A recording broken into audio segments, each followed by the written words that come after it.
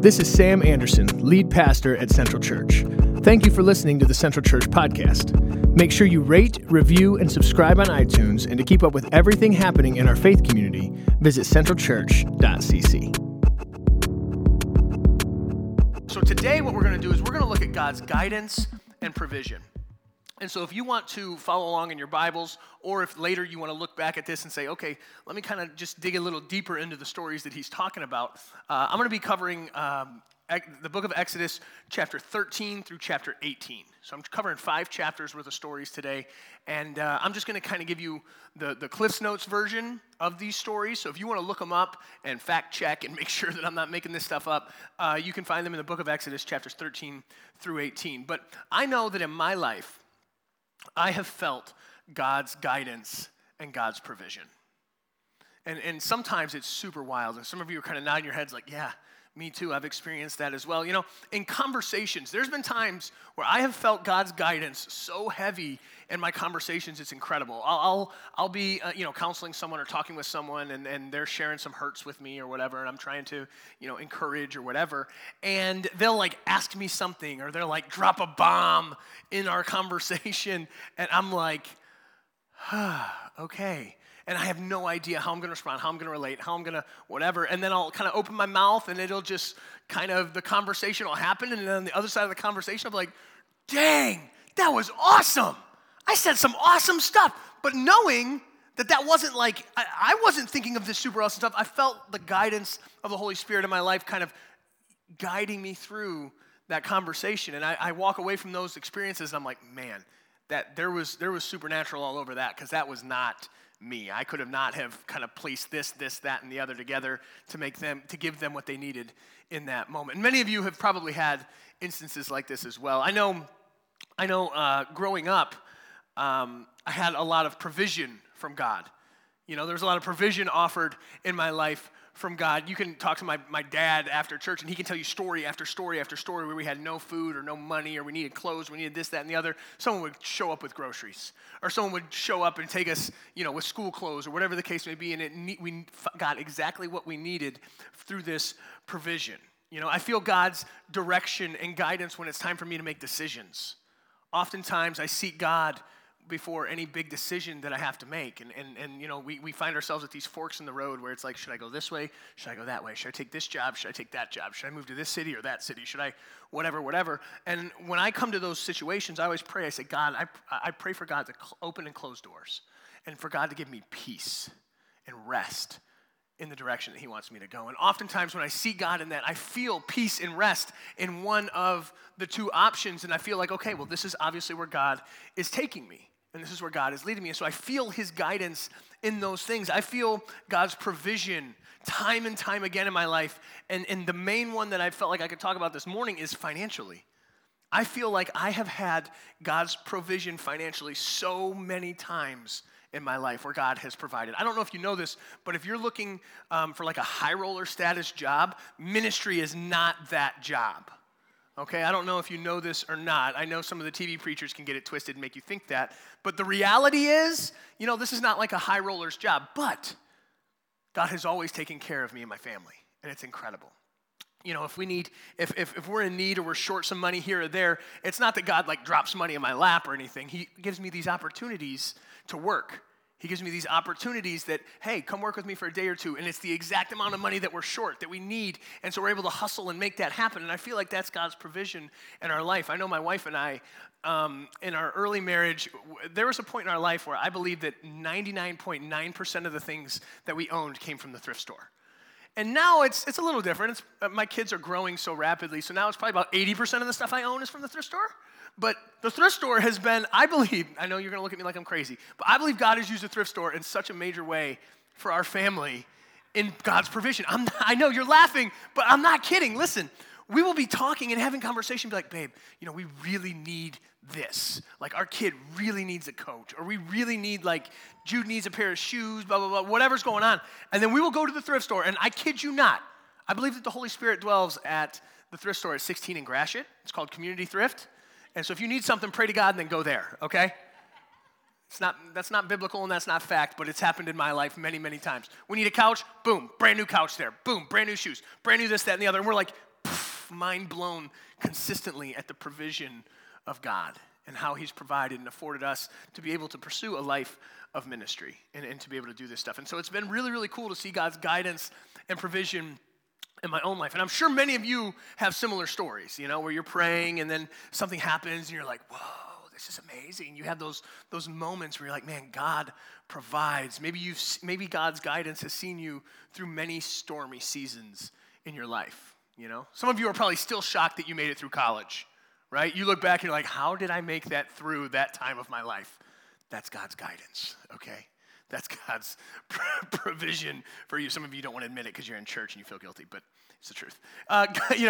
Maybe God's provision has seen you through many, many stormy seasons in your life. And so today what we're going to do is we're going to look at God's guidance and provision in Exodus for the people of Israel and see kind of how that can relate to us and how we can pull some truths from that and apply it to our lives. So let's pray together, and then we'll jump into the book of Exodus. God, thank you so much for today.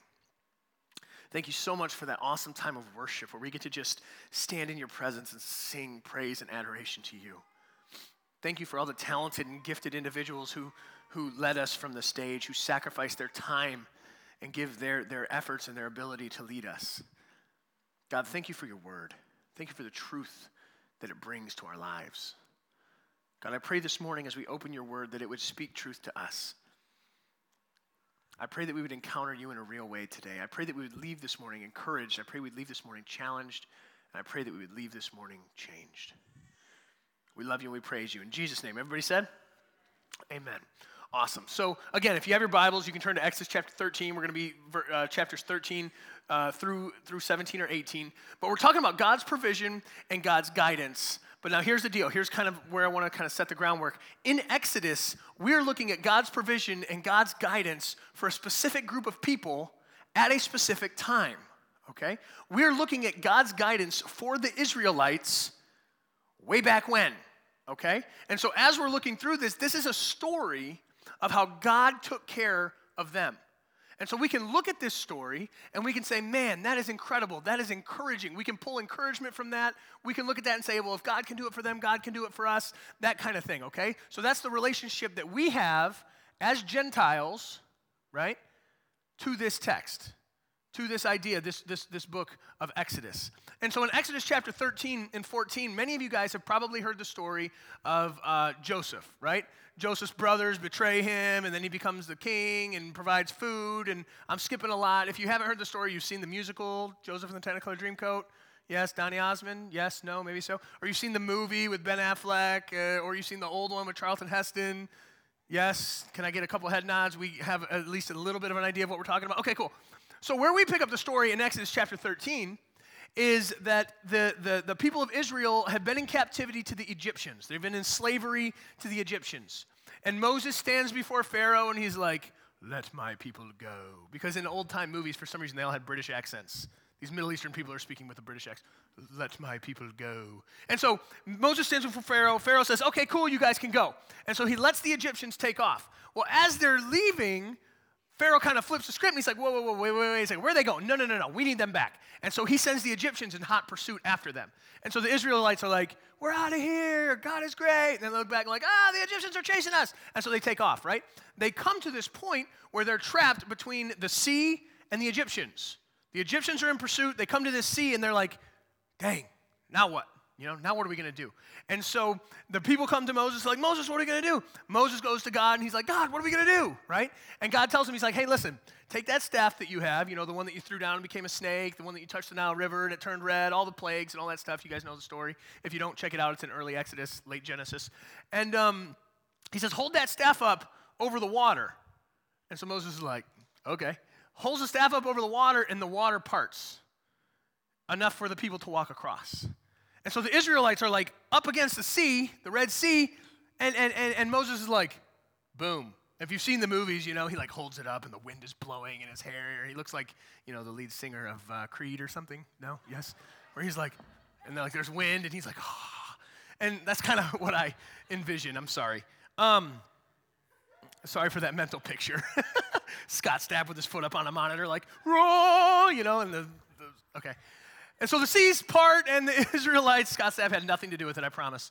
The Israelites cross the Red Sea. The water parts, he walks through. They walk through, they get safe to the other side. Well, the Egyptians are still in hot pursuit, so they're booking in after him. They come in the water, and then God shuts the waters on them. And ultimately, Egyptians, bye-bye, see you later, but not really because you're at the bottom of the ocean or whatever. And the Israelites are rescued through this, right?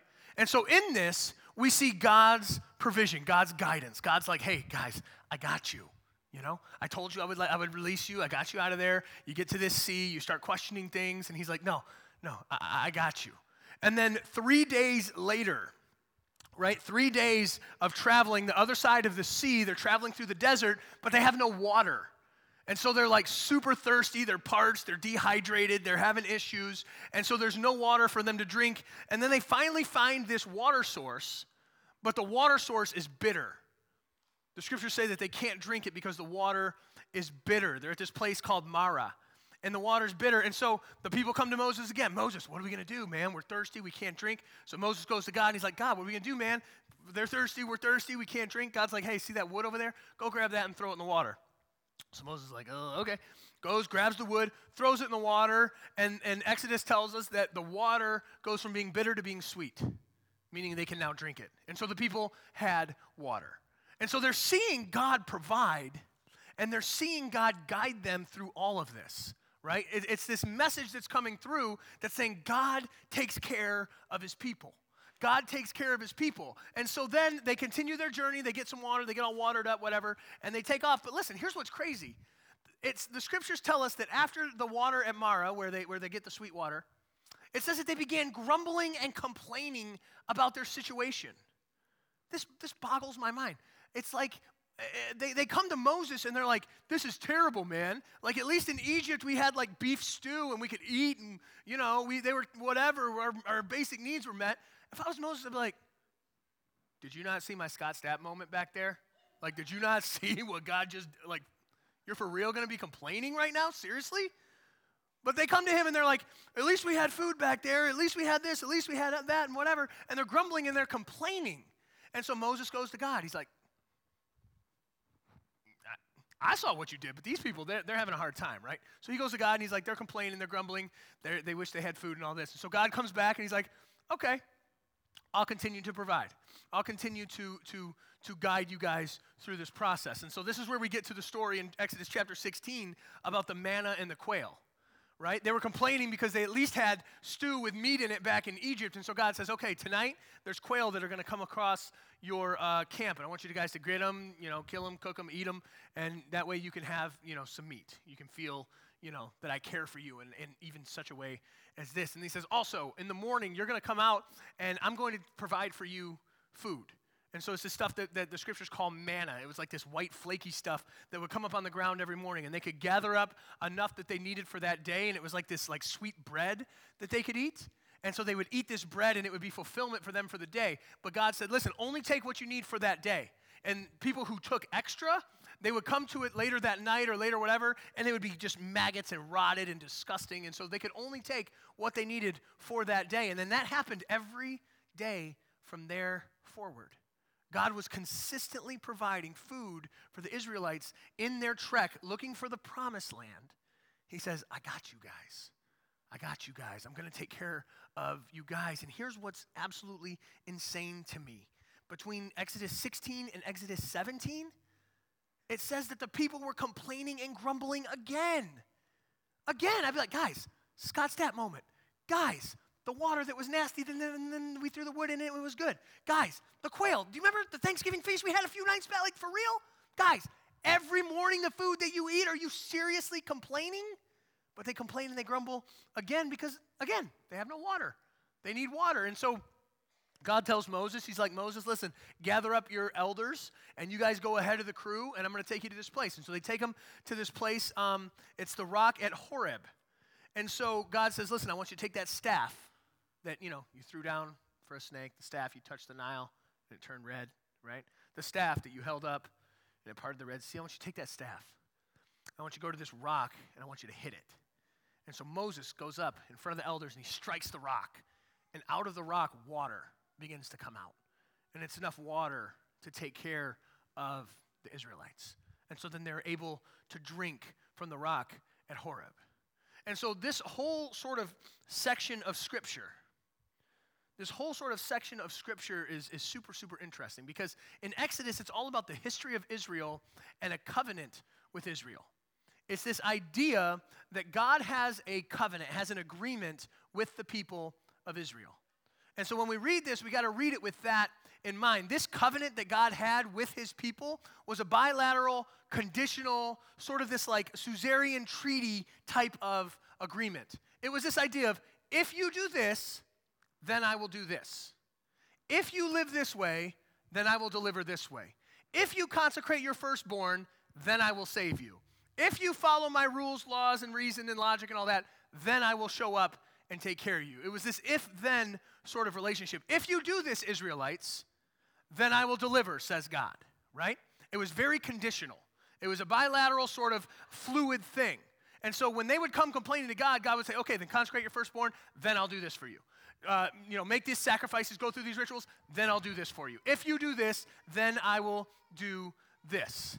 And so I don't want to steal the thunder too much from next week, because next week we're going to spend some time in a lot of the law and all of that. And so I just want to kind of set the framework for that right here with this, saying that it was an if-then sort of relationship between humanity and God.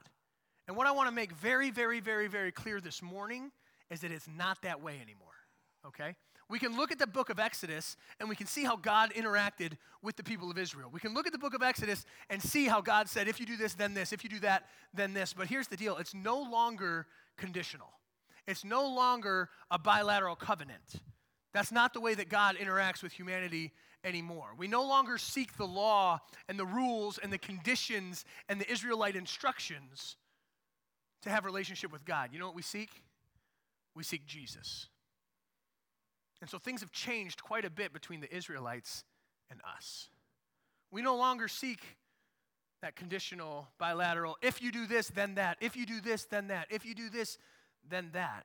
We seek Jesus. You know, Jesus says in Matthew chapter 6, verse 31 through 33, this is Jesus talking, and he says, so do not worry saying, what shall we eat, or what shall we drink, or what shall we wear?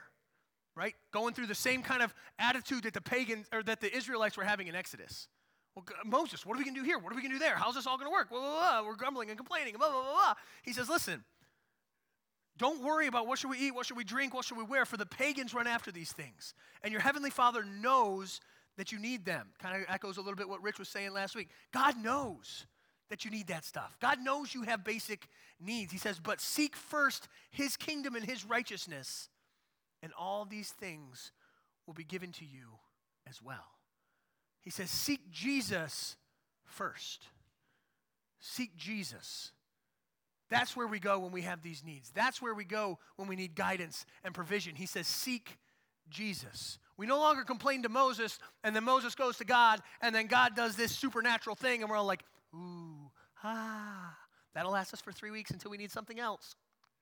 And then we'll start complaining and grumbling. No. He says, guys, that's not the way it works anymore. We seek Jesus. Seek his kingdom first and his righteousness. And all that other stuff will work itself out because God knows what you need. God knows where you're at. God knows your struggles. God knows what you got going on. But he says, seek Jesus first, and that stuff will work itself out. There's this dude named Paul who was a persecutor of the church. When killing Christians, that was like his thing. He was like, anti-Jesus. I'm going to kill everybody who even thinks about Jesus, right? Goes after him hard. He encounters Jesus. And when he does, it changes everything about him. He becomes this church planner, this apostle, this guy who's responsible for writing like nearly half of our New Testament that we have in our Bibles. And so Paul says this in Philippians chapter 4, verse 19. He says, and my God will meet all your needs according to his riches in Christ Jesus. It's all about Jesus. Our guidance and our provision comes from Jesus. And so we need to recognize that and realize that and wrap our heads around that this morning. We spend time looking back at the stories of Israel in the Old Testament, in Genesis and Exodus and Leviticus and all that stuff. We go back and we look at the stories of Israel as an encouragement. We look at it and we say, you know, if God can do that for them, God can do that for me. It works different. It looks different. It happens a little differently, you know. But if God can do that for them, God can do that for me. God rescued Israel from the Egyptian captivity. God split the Red Sea to deliver them from the Egyptian pursuit in a divine act of power and provision. God turned the bitter water into sweet water. God brought quail for encouragement. God brought manna for sustainment. God brought water from a rock. And if God can provide and guide the Israelites, God can guide and provide in your life just the same. God can provide and guide in your life just the same. And for most of you, I don't know all of you, but for most of you, it's probably not Egyptian captivity that you're fighting against, right? Maybe some of you, I don't know. But it's probably not Egyptian captivity, right? It's probably not dehydration because you're trekking through the desert with no water. It's probably not starvation from your journey. You know, it's probably not the same things that the Israelites were facing, but maybe it is relational guidance and provision that you need. Maybe it's physical guidance and provision that you need. Maybe it's spiritual guidance and provision that you need. Maybe it's emotional guidance and provision that you need. Maybe it's some guidance and provision in your family. Maybe it's guidance and provision with your kids that you can't get them on the same page and you're struggling and you're praying and you're seeking God. Maybe it's guidance and provision in your workplace. Maybe it's guidance and provision in your career and some decisions that you have coming up. And maybe it's guidance and provision in the total trajectory of your life. What is God telling in his story and where do I fit? How does that all work and come together? Whatever it is in your life and in your story, I want to challenge you this morning to seek Jesus. Don't look to yourself to try to figure that stuff out. I want to challenge and encourage you to seek Jesus for guidance and provision. God provided for the Israelites through a covenant relationship, but God wants to provide for you through a relationship with Jesus. Do you hear that this morning? It's so important. It's so powerful. And I know we love to quote Philippians chapter 4, verse 19. You know? I just quoted that without any context and just threw it in there. Philippians 4:19 that said, "And my God will meet all your needs according to his glorious riches in Christ Jesus." How many times have you heard that verse manipulated? How many times have you heard that verse taken out of context? How many times have you heard that verse used to say, see, God wants to give you everything you need, everything you want, everything your heart desires, God wants to give it to you. Guys, let me give a little context to this just for a minute. We love to quote Philippians 4:19, but when we do that, it makes God seem like a personal genie. And that's not the case. So I don't want you to get it twisted and think, oh, this guy's saying on stage right now that if I believe in Jesus, my life is going to be rainbows and unicorns and butterflies. I'm into that. Where do I sign up, right? That's not the case. That's not the case because check out what Paul says right before that in Philippians chapter 4, verses 11 through 13. I have to read in this giant Bible because my dogs ate the book of Philippians out of my regular Bible. And so this was my mom's Bible, and so it's got like giant print because she was kind of blind. And so, you know, I just feel really awkward reading it because it's so, like I'm going to like hit you with it. Like, oh, believe in Jesus. I don't know. Philippians chapter 4, verse 11, it says this. This is Paul talking again, okay? This is before he says, you know, the infamous verse 19, and my God will meet all your needs according to his glorious riches in Christ Jesus. Oh, you're going to be so blessed and highly favored and all that bullcrap. He says this. I am not saying this because I'm in need. He's writing the church in Philippi, and he's saying, listen, guys, he's thanking them. He's saying, guys, you have taken care of me. You've invested in me. You've taken care of me while I did ministry, and I appreciate that. And so he's writing to them, and he says, I am not saying this because I'm in need, for I have learned to be content whatever the circumstances. You guys hear that?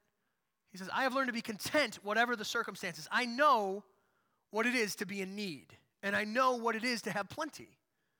I have learned the secret of being content in any and every situation, whether well-fed or hungry, whether living in plenty or in want. And then another verse that's taken out of context all the time. I can do everything through him who gives me strength.